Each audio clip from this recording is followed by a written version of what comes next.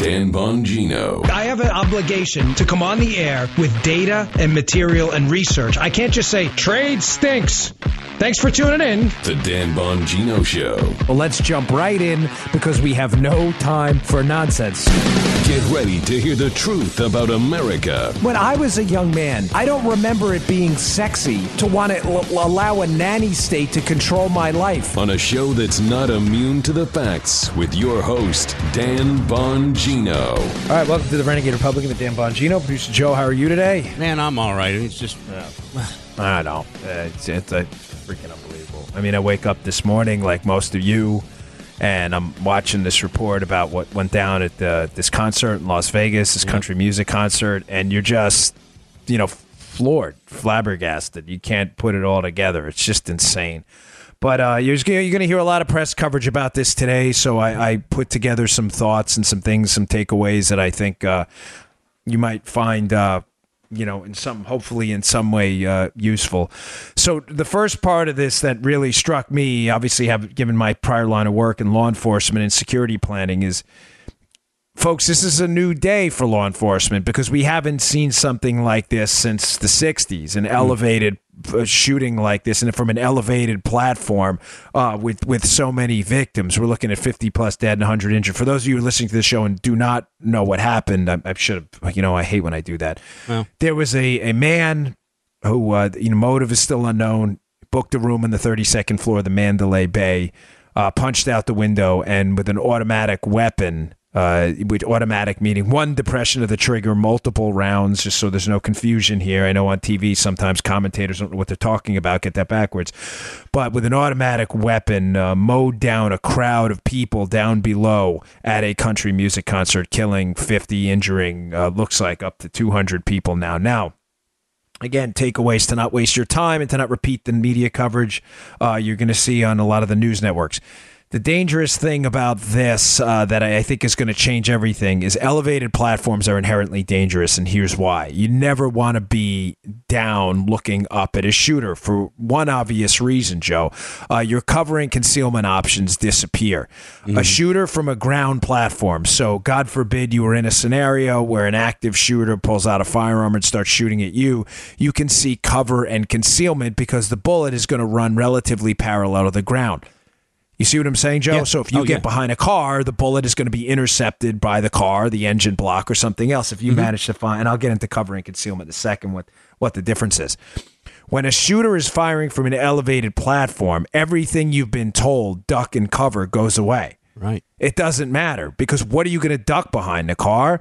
Now, it may give you some element of cover or concealment, but it's certainly not going to give you the element it would if the bullet were traveling parallel to the ground. If a bullet is traveling at a 45-degree angle to the ground because it's coming from an elevation, Joe, obviously if you're behind a car, you can most likely at some point still be hit. So also other things you've been told, again, duck and cover, get on the ground and stay low. Staying low, if it's coming from an elevated platform, ironically, in some cases may actually hurt you, especially if you flatten out on the ground. Because if the bullet's coming from, imagine from a bird's eye view, if you were dropping a bullet on someone, if you're on the ground flat, you create a bigger target than if you were just standing, because it would have to hit the top of your head if you were standing. You see what I'm saying, Joe? Yeah. So the elevated platform and the sniper type attack from a distance here creates a lot of problems for law enforcement because everything people have been told and they've been teaching people about massive, these active shooter, these massive casualty events really goes out the window. Now, what's the difference between cover and concealment? Cover is something that provides some level of bullet resistance. So an engine block to a car, a fire hydrant, it's not great, but it'll give you some level of protection, right? Concealment will only conceal you. So if you're hiding behind a curtain, let's say, that would be concealment, but it's not cover.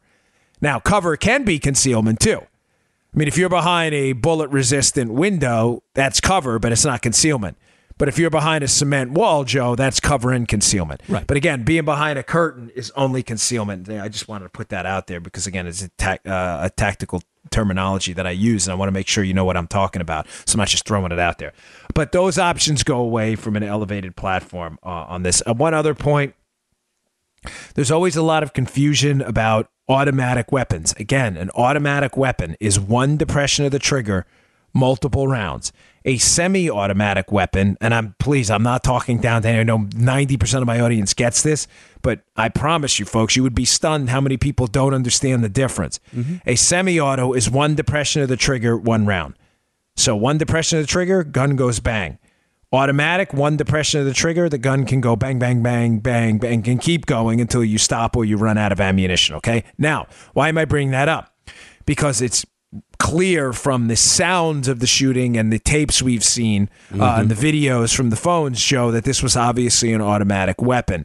The rounds are coming at such a cycling rate, such a high rate, that there's just no way he was pulling the trigger individually as you would be required to do with a semi-automatic weapon.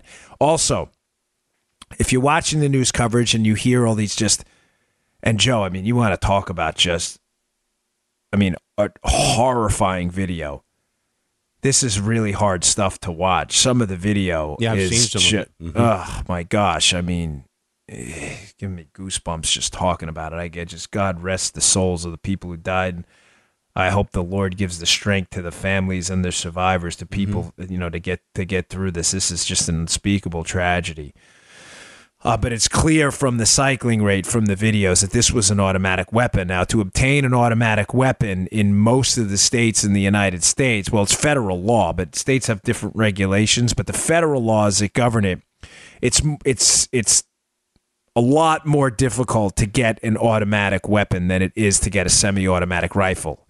So that says to me that I'm not sure, I'm speculating a bit, forgive me, but this may have been obtained illegally. It's very difficult to get an automatic weapon if you have any kind of a criminal history, because the ATF, there has to be a transfer of a tax stamp, a cancellation of a stamp. You'll hear them referred to as Class 3 dealers and things like that, but the ATF has to approve each transfer.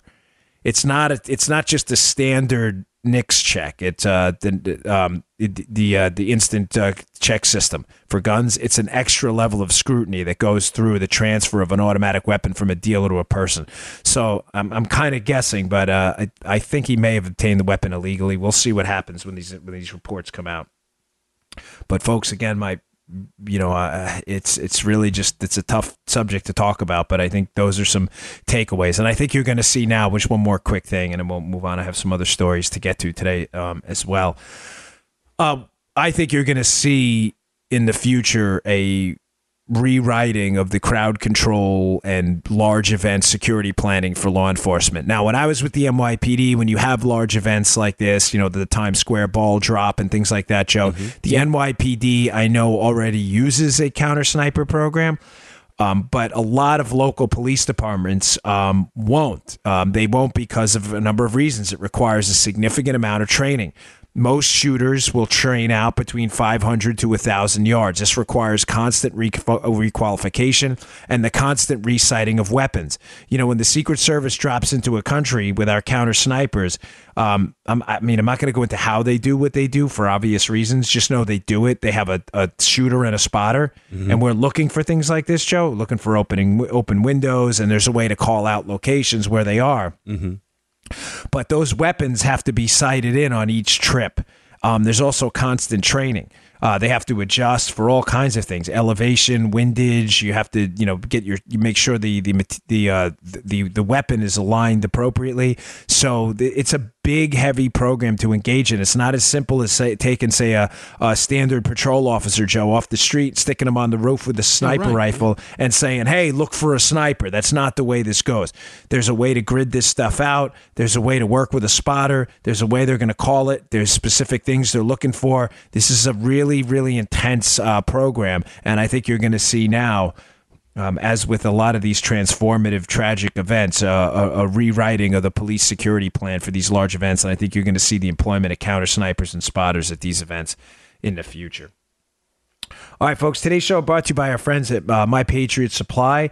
They specialize in preparedness. I want to thank everyone who, I think they've had a significant bump in business after these tragic hurricanes. I'm going to get into Puerto Rico in a couple minutes, too. We have so many things going on right now, but we had Hurricane Irma, we had Harvey, you had Maria, all these devastating hurricanes. Folks, I can't emphasize to you in strong enough terms how important preparedness is. We live in tough times, and people have lived in a lot tougher times than us, but there's no question we have have some significant challenges right now. We're heavily dependent on the food chain supply. If that supply is disrupted significantly, like it was in Puerto Rico, folks, you're out of luck. You got to prepare yourself. Please go buy an emergency supply of food. I am hoping and praying you never need it in your entire life. And I think My Patriot Supply is too. But God forbid you do. Better to have it and not need it than need it and not have it, especially for the very small cost of $99. They will give you a 1 month supply of emergency food. They will ship it right to your house. Just $99. It's available at preparewithdan.com. That's preparewithdan.com. They're individual packets packed into a box. All it needs is water to prepare. It's good for 25 years. Folks, please pick it up. Prepare yourself today. Preparewithdan.com. Just $99. Okay. What should I get to? Let me go to Puerto Rico next because this is just a disgrace. What's happening in Puerto Rico is just beyond disturbing on a number of levels. There are multiple attempts right now to politicize the event and to make this event Donald Trump's George W. Bush Katrina moment. Now, folks, none of this is based in any kind of fact. It's based on the political wishes of Democrats who want to damage President Trump. And I have to tell you, it is I mean, what's the word, Joe? Makes you want to vomit, makes you want to retch. I mean, you want to talk about sickening? You have people in Puerto Rico right now. I told you about the email last week who are, I mean, really in an atrocious situation.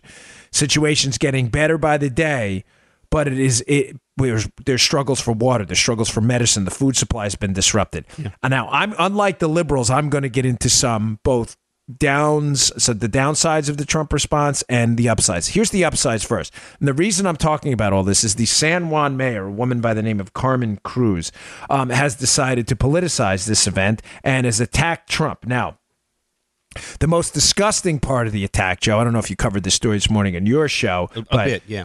This was what's really horrifying. The San Juan mayor, who is a total political hack, decides to give a press conference bashing Trump, saying how they're dying and the Trump administration's response has been not satisfactory, despite the fact, Joseph, that she was doing it in front of boxes of aid, literally aid, sent over by us to help.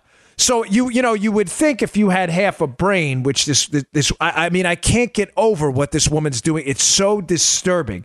You would think what she would have done is if you're going to give a press conference criticizing the president for the lack of aid is not give the speech in front of boxes of aid. Folks, I'm not making any of this up, okay? Yeah. It'll all be in my show notes today. Thank you to everyone who joined my email list.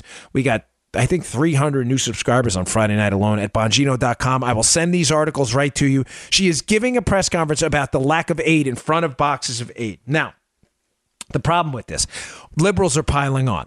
We've seen the renegade Republican show's favorite idiot, Paul Krugman, who magically has a PhD in economics. I don't know how this guy is just devoid of any common sense.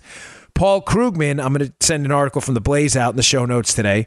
Paul Krugman was criticizing the president for an outbreak of cholera in Puerto Rico.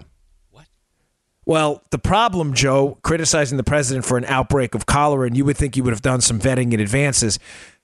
There has to be actual cholera and cases of cholera, right? I mean, Joe, if we're going to talk about, let's say, Joe, you're up in Arnold, right? Yeah. In Arnold, Maryland. If we're going to talk about an outbreak of the hantavirus in Arnold, Maryland, we would assume that at least one person had contracted the hantavirus, correct? Yeah. Is anything I said controversial here? But this is Paul Krugman, who's a liberal. He's not an economist, folks. He's a partisan hack who wants to go after Trump and destroy Trump. So reason goes out the window. Paul Krugman is almost immediately corrected by the CDC, the Centers for Disease Control, which it says there is no outbreak. I don't know what you're talking about. There's no outbreak of cholera in Puerto Rico. Now, to be fair, he corrected himself and was like, well, okay, there's no cholera, but what do you mean there's no cholera, but like that was your whole thing? Like that. This is the point, folks. There are people out there not interested in helping right now. They are interested in politicizing this event. Now, to show you how ridiculous a lot of these false accusations have been that Trump isn't doing what he can, there's a mayor from an adjoining location right there next to San Juan, a guy that goes his name, Perez Otero, goes by them. Sorry. His name is Perez Otero. Folks, I've been at it all morning, rocking and rolling with this thing. I mean, I'm just like, have been up for 5.5 hours already. I always love my show, but this has been a tough one to put together given the tragic events today. But a mayor from an adjoining location who knows the San Juan mayor criticizing Trump, this is a quote from him about her lack of participation in the recovery effort. So just to be clear, the San Juan mayor, Carmen Cruz, this woman's criticizing Trump, and yet she hasn't actually been attending the meetings. Here's the quote. I've seen other mayors participating, but she's not. That's a quote from an adjoining mayor who shares none of the criticisms about the Trump administration that this mayor does.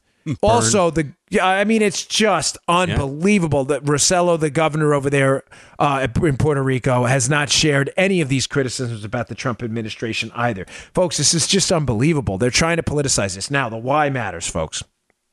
Why are they doing this? Now, one is obvious. They're Democrats, and sadly, not all, but many of them will politicize anything. Matter of fact, Joe, we have obviously a tragedy in Las Vegas this morning. It will only be, I'm sure, minutes before liberals start politicizing this event as well, before they even have the facts, because that's what liberals do. But Puerto Rico, folks, I know some of you are going to doubt this. Please don't.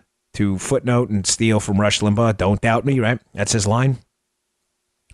The Puerto Rican vote is a very crucial vote in Florida. Florida is a swing state. The presidency, as we know it now, cannot be won without Florida. It's very, very difficult for the Republicans, that is. Mm-hmm. Florida has an enormous number of electoral votes. It is the third largest state in the country. Florida is an absolute necessity. There is a heavy population of Puerto Rican voters in Florida, concentrated very specifically in Orlando, which is north of me. There are Democrats right now who understand, and I know you're doubting me, don't do it. There are Democrats now who, regardless of the response in Puerto Rico, Joe, the president, this thing could have gone flawlessly.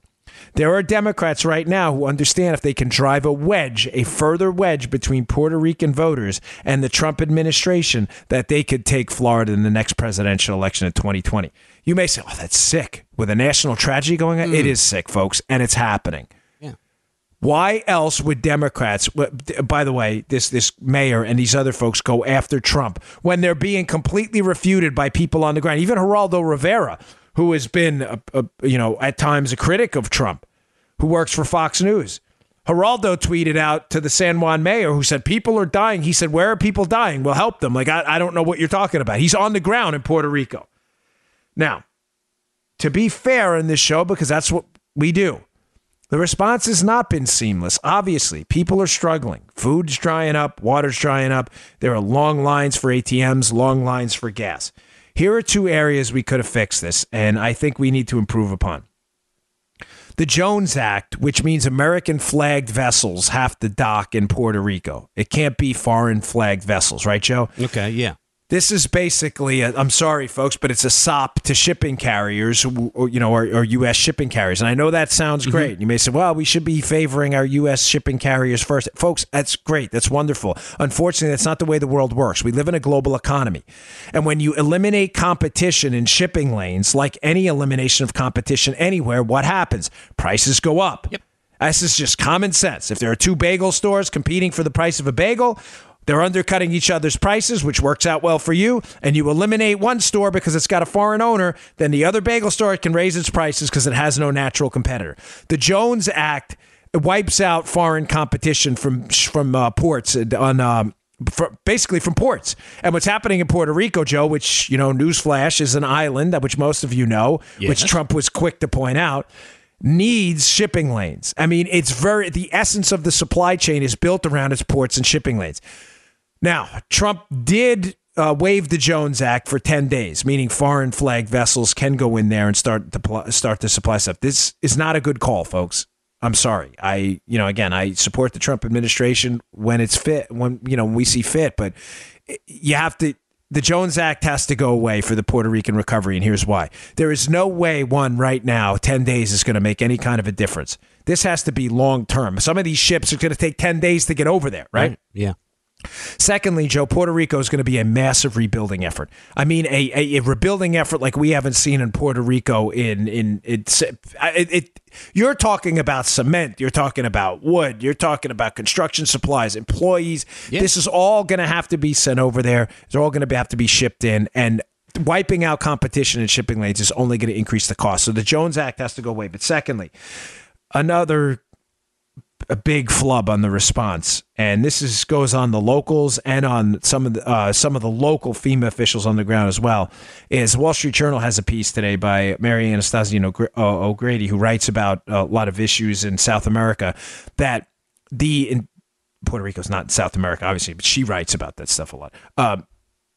The entire backup power system, Joe, was built around a generator system, as most are. Mm-hmm. The problem is there wasn't enough diesel to back it up, and they're having a tough time getting gas in there now. So, just on a quick preparedness note, she makes a good point, and I'd like to pass that on to you. Folks, you can't rely on the government. The local and state and federal officials on the ground, they really, that part of it, they screwed up. You can't have a diesel power generation system with no diesel power. This should be obvious. Now, again, I don't put this on Trump. This is the kind of planning that should have gone back decades, Joe. You live in an island that's within a hurricane zone. So my note to you before I move on, because I got a couple other stories I want to get to here. Folks, you have to be prepared. You can't rely on the government. I know many of you know this. Have a generator in your house. Obviously, have a supply of gas, whatever the fire code, however much gas you can store. I would keep that much, right? Mm-hmm. Some fire codes you're not allowed to keep stored more than, say, I don't know. I think in Florida, it's 10 gallons or something because of the fumes and pilot lights and stuff like that. But whatever you can keep it. Be prepared. Water, food. This matters. You can't rely on the government. I think Puerto Rico is a really sorry example of this, how government, when it can, will fail you. But blaming this on Trump, Joe, again, is just ridiculous. These people should be ashamed. This guy's doing the best he can right now with very limited resources to get in there and a whole bunch of logistical nightmares. So please, let's put the politics aside for a moment. All right, today's show also brought to you by our friends at Brickhouse Nutrition. And gosh, I'm going to need these guys today. They make an energy product called Dawn to Dusk, and these are the days I look back and I'm thankful that they've given me about 50 bottles of it.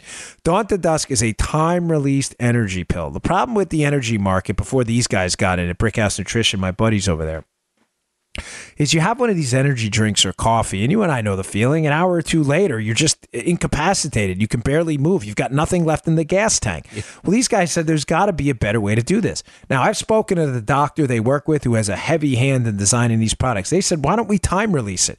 That way you don't get this massive spike and then this massive low. So what you get with Dawn to Dusk, which is available at brickhousenutrition.com/Dan, is you get a nice elevated bump in your mood and energy level for about 10 hours. I get rave reviews about this product from everyone from CrossFitters to MMA people to working moms to people on assembly lines to pilots. By the way, I call him Cliff all the time. It's Clint. Clint's the pilot. Clint, I got your email. I'm sorry. Clint, but quick side note. My grandfather's name was Cliff. And my brother's middle name is Cliff. That's why that happened. It's Clint. I'm sorry, Clint. I say that all the time. So no, but they love this stuff. It's really, really good stuff. Give it a shot. Go to brickhousenutrition.com/Dan.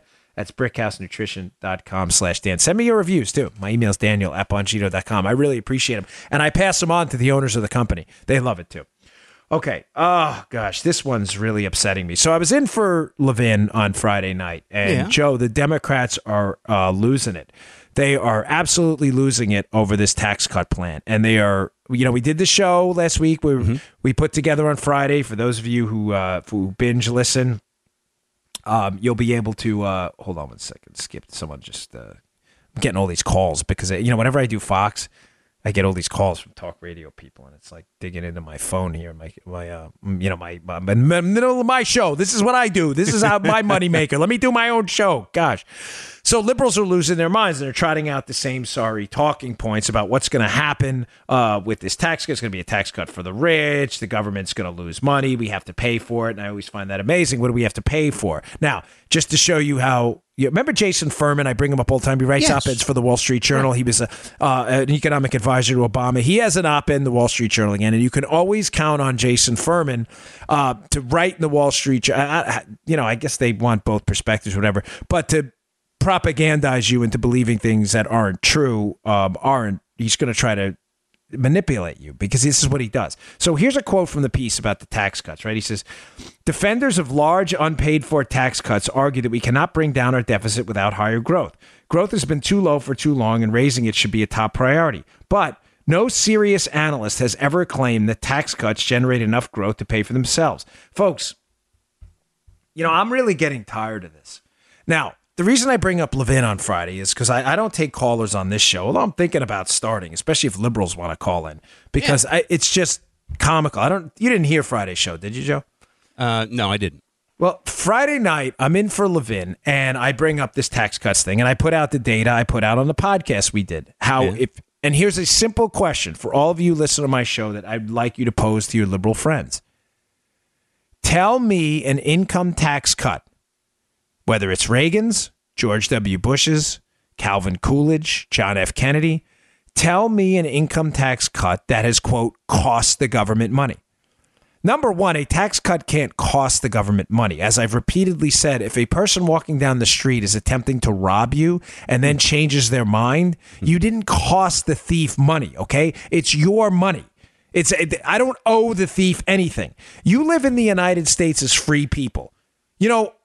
This is crazy, Joe, but sometimes we forget. I mean, we legitimately forget this. We think we work for the government. The government works for us.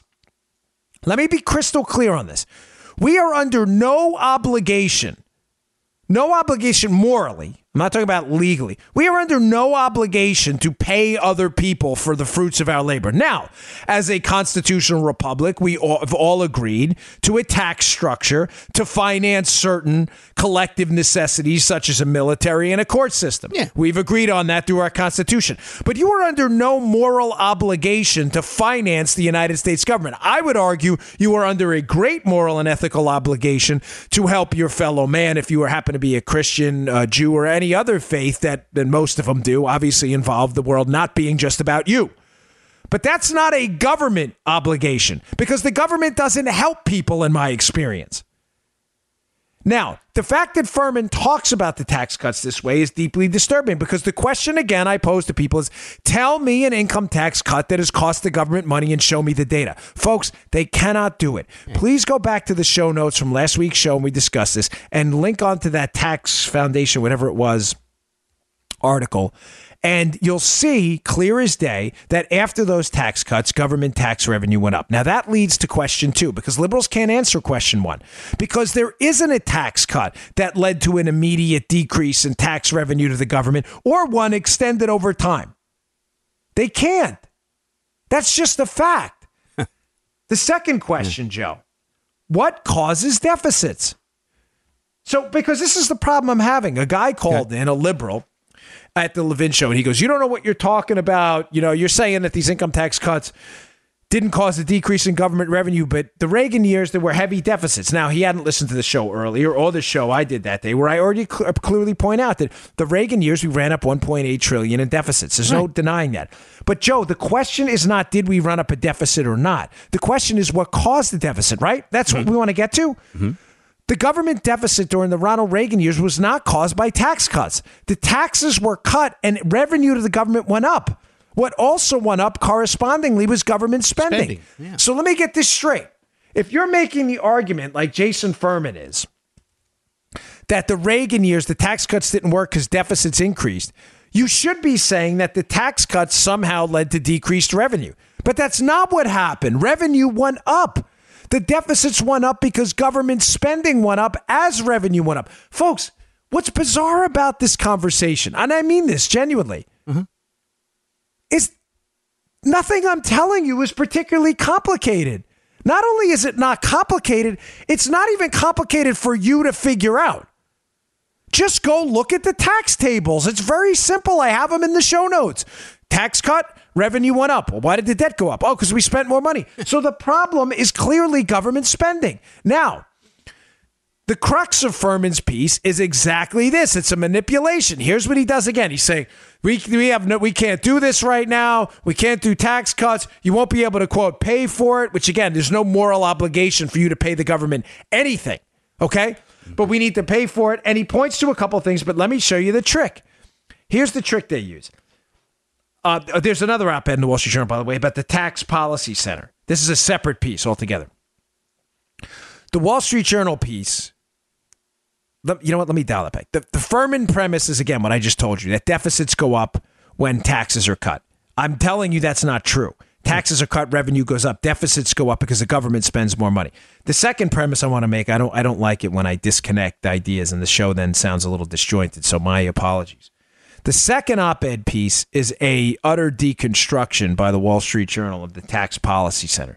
The Tax Policy Center is one of these left-leaning outlets that Democrats go to every time for talking points to try to get the American people to politically move against tax cuts. Now, what did the Tax Policy Center point out almost immediately after this tax cut proposal came out? They said, well, Joe, it's going to cost the government $2.4 I'm trying to do Joe's talk show. You know when you do the puking thing? Oh, yeah, Danny. It's going to cost the government $2.4 trillion over 10 years. I don't know how. Can you do that for me? It's going to cost the government trillions of dollars. Yes, there you go. You got to puke that out a little bit. I think Joe calls it puking on the radio, right? Folks, $2.4 trillion over 10 years. Oh, $2.4 trillion. Whoa! That's a Wolfman Jack moment right there. Now, you read something like that, or, the rank and file American citizen working for a living, they're like, I read this stuff, I laugh it off because it's 9 out of 10 times that the economic analysis is childlike. But you read a number like that and you think it's real. You're like, well, the Tax Policy Center, that sounds legitimate. This has to be real. But folks, here's the problem. How do they know that? No, seriously, like how do they know that? And the reason I ask how they know that is the Journal points out, and if any of you who read the tax bill like I did, it's not $1 billion, I'm sorry, the proposal, nobody's released the income brackets yet. So how the hell do you know who's paying what? So here's the point, Joe. They want to eliminate we have 7 brackets. They want to cut it down to 3. Right. They want 10, 25, and 35%. Mm-hmm. Okay. Well, how have you judged how much money, Joe, quote, is going to be lost and is going to cost the government? How do you know how much money it's going to cost the government if you don't know who's paying what rate? They have no idea. You understand, folks? They're just guessing. This is a total scam. It's a joke. Now, I'll put the piece in the show notes today. Read it. Because they talk about another scam these people do, and they rely almost exclusively on static analysis. Now, I've addressed this before, but it's a critical thing for you to understand because it's a scam Democrats pull every time. The Democrats assume that if you make $100,000 and you're at a 35% tax rate, and you go down to 25%, the Democrats assume they're going to lose $10,000. What do I mean by that? If you're at $100,000, Joe, that's your salary. A simplistic static analysis, you're at a 35% tax rate. 35% of your income is $35,000. Right. The Democrats assume that if you cut Joe's tax rate to $25,000, that he will then pay 25%, cut his tax rate to 25% from 35%, that he will pay $25,000 rather than $35,000. The government will have lost $10,000. Now, some of you listening are like, well, that makes sense. No, folks, it doesn't. Because that's not what happens. I already told you tax revenue in a number of these cases, matter of fact, in all cases, significant cases of tax cuts by the government has gone up. Because what happened? Joe may be paying a lower rate, 25%. But Joe's salary, because of economic growth, by keeping money in the economy to grow and not being sucked up by government, which has no capacity to grow money, folks, at all. It has no incentive. It's other people spending other people's money on other people. The government doesn't care about cost or quality because it's not their money and it's not their product. Milton Friedman was a genius on this. Government doesn't multiply money. The private sector does. Free markets multiply money. When you keep money in the free market, it multiplies. It's divided in government. So what happens? Now Joe is paying that 25% tax rate cut he got. Remember, he was paying 35% before, folks. But he's paying it on a $150,000 salary, which is a significantly bigger tax bill for him than he was paying before at the 35%. Folks, you get what I'm saying?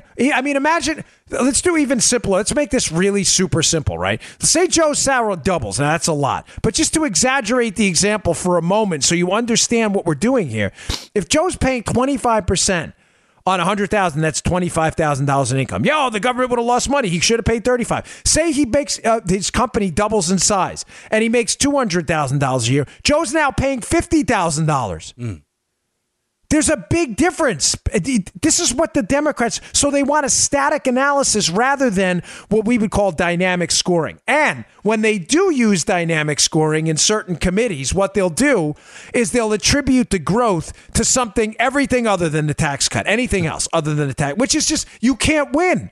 So in other words, we had a boon in tax receipts after Bill Clinton cut the capital gains tax rate. Yeah, folks, Bill Clinton, he hiked the income tax rate, which was a bad move. But he did cut the capital gains tax rate. What happened? Capital gains tax revenue, folks, went up because people invested the money they had in companies and stocks. Companies, moved up in size. They paid their workers more. The point I'm trying to make here is that the Democrats will never admit that was due to the tax cut. They'll be like, well, it was due to the growth of the internet at the time or something. Well, what was that due to? Due to money in the economy. What was it? What was it due to? What was it due to? It was due to what was it due to? T-O. It was due to growth in the economy because money multiplies in the free market. It's divided in government. This is not complicated stuff. Come on, guy. Haven't used that one in a while. For those of you old-time listeners, come on. This isn't complicated to figure out. So just a quick takeaway from the Journal piece. This tax policy center analysis, when your liberal friends bring it up, how it's going to cost the government money, ask them first what evidence they have of that. Where did the income tax cut cost the government money? Tell me one. Just name it. Oh, Reagan. Not true. Income tax revenue doubled. Well, we had deficits. Yes, because the government spent more. And secondly, the tax policy center analysis, if they quote this number, but the government's going to lose $2.4 trillion. How do you know that? How do you know that? They haven't said the income levels yet that are going to apply to the tax rates. You have no idea. They're just making this up. They're just making it up, folks. It's really disgraceful. All right. Little hat tip to the Trump administration here for their appointment of judges, by the way. I don't want to spend a lot of time on this, but the Trump administration has been knocking it. And regardless of your take on Trump, he has been knocking it out of the park on federal judge appointments. They just nominated Don Willett and James Ho for the Fifth Circuit Court of Appeals. Mm-hmm. Stuart Duncan as well. Folks, these are really high-quality appointments. Again, regardless of your feelings about Trump, I have listeners who are very pro-Trump. I have some who are, maybe Trump, and I have some who are never Trump. We just give the facts on the show. But I'm telling you as an independent observer of this, his appointments have been phenomenal. You can knock him on what you choose, but going after him about judicial appointments, these are really high-quality conservative judges, Don Willett specifically, with a long history of being on the right side of the law. So really good nominations coming out, and I think it's because he's working with the Federalist Society over there. Hey, one last story sent in by a listener, which is, my frustration consistently, Joe, with third-party payer systems, single-payer healthcare, and government-run healthcare. Here's a story out of Canada. It's just a warning sign for those of you out there considering single-payer healthcare. There's a story about the Canadian government, Joe. They spent $110,000 to avoid giving a kid $6,000 in braces. The kid, the kid had some kind of a jaw problem with his teeth. Mm-hmm. So he was from the First Nation, and he said, listen, we need braces. And a couple of the orthodontists said, if we don't fix this, he's going to have some significant jaw problems later. The Canadians spent $110,000 in legal fees to avoid paying for $6,000 in braces. Folks, I can't explain this to you in more gruesome terms. Like the government their interest is not in helping you. The government, when they're spending other people's money on other people, has no incentive whatsoever to get you health care. They have every incentive in the world to avoid giving you health care because there'll be very little political penalty for them and there will be no personal penalty at all. So when you I'll put the story in the show notes. Check it out. Again, another example of a third-party payer. Again, the government, right? You have the party who's the consumer, you have the party who's the doctor, and then you have a third party payer, the government. There is no incentive whatsoever to produce high quality health care in a system like that. None. And a case like this just magnifies it. But I don't want to over dramatize, single subject cases.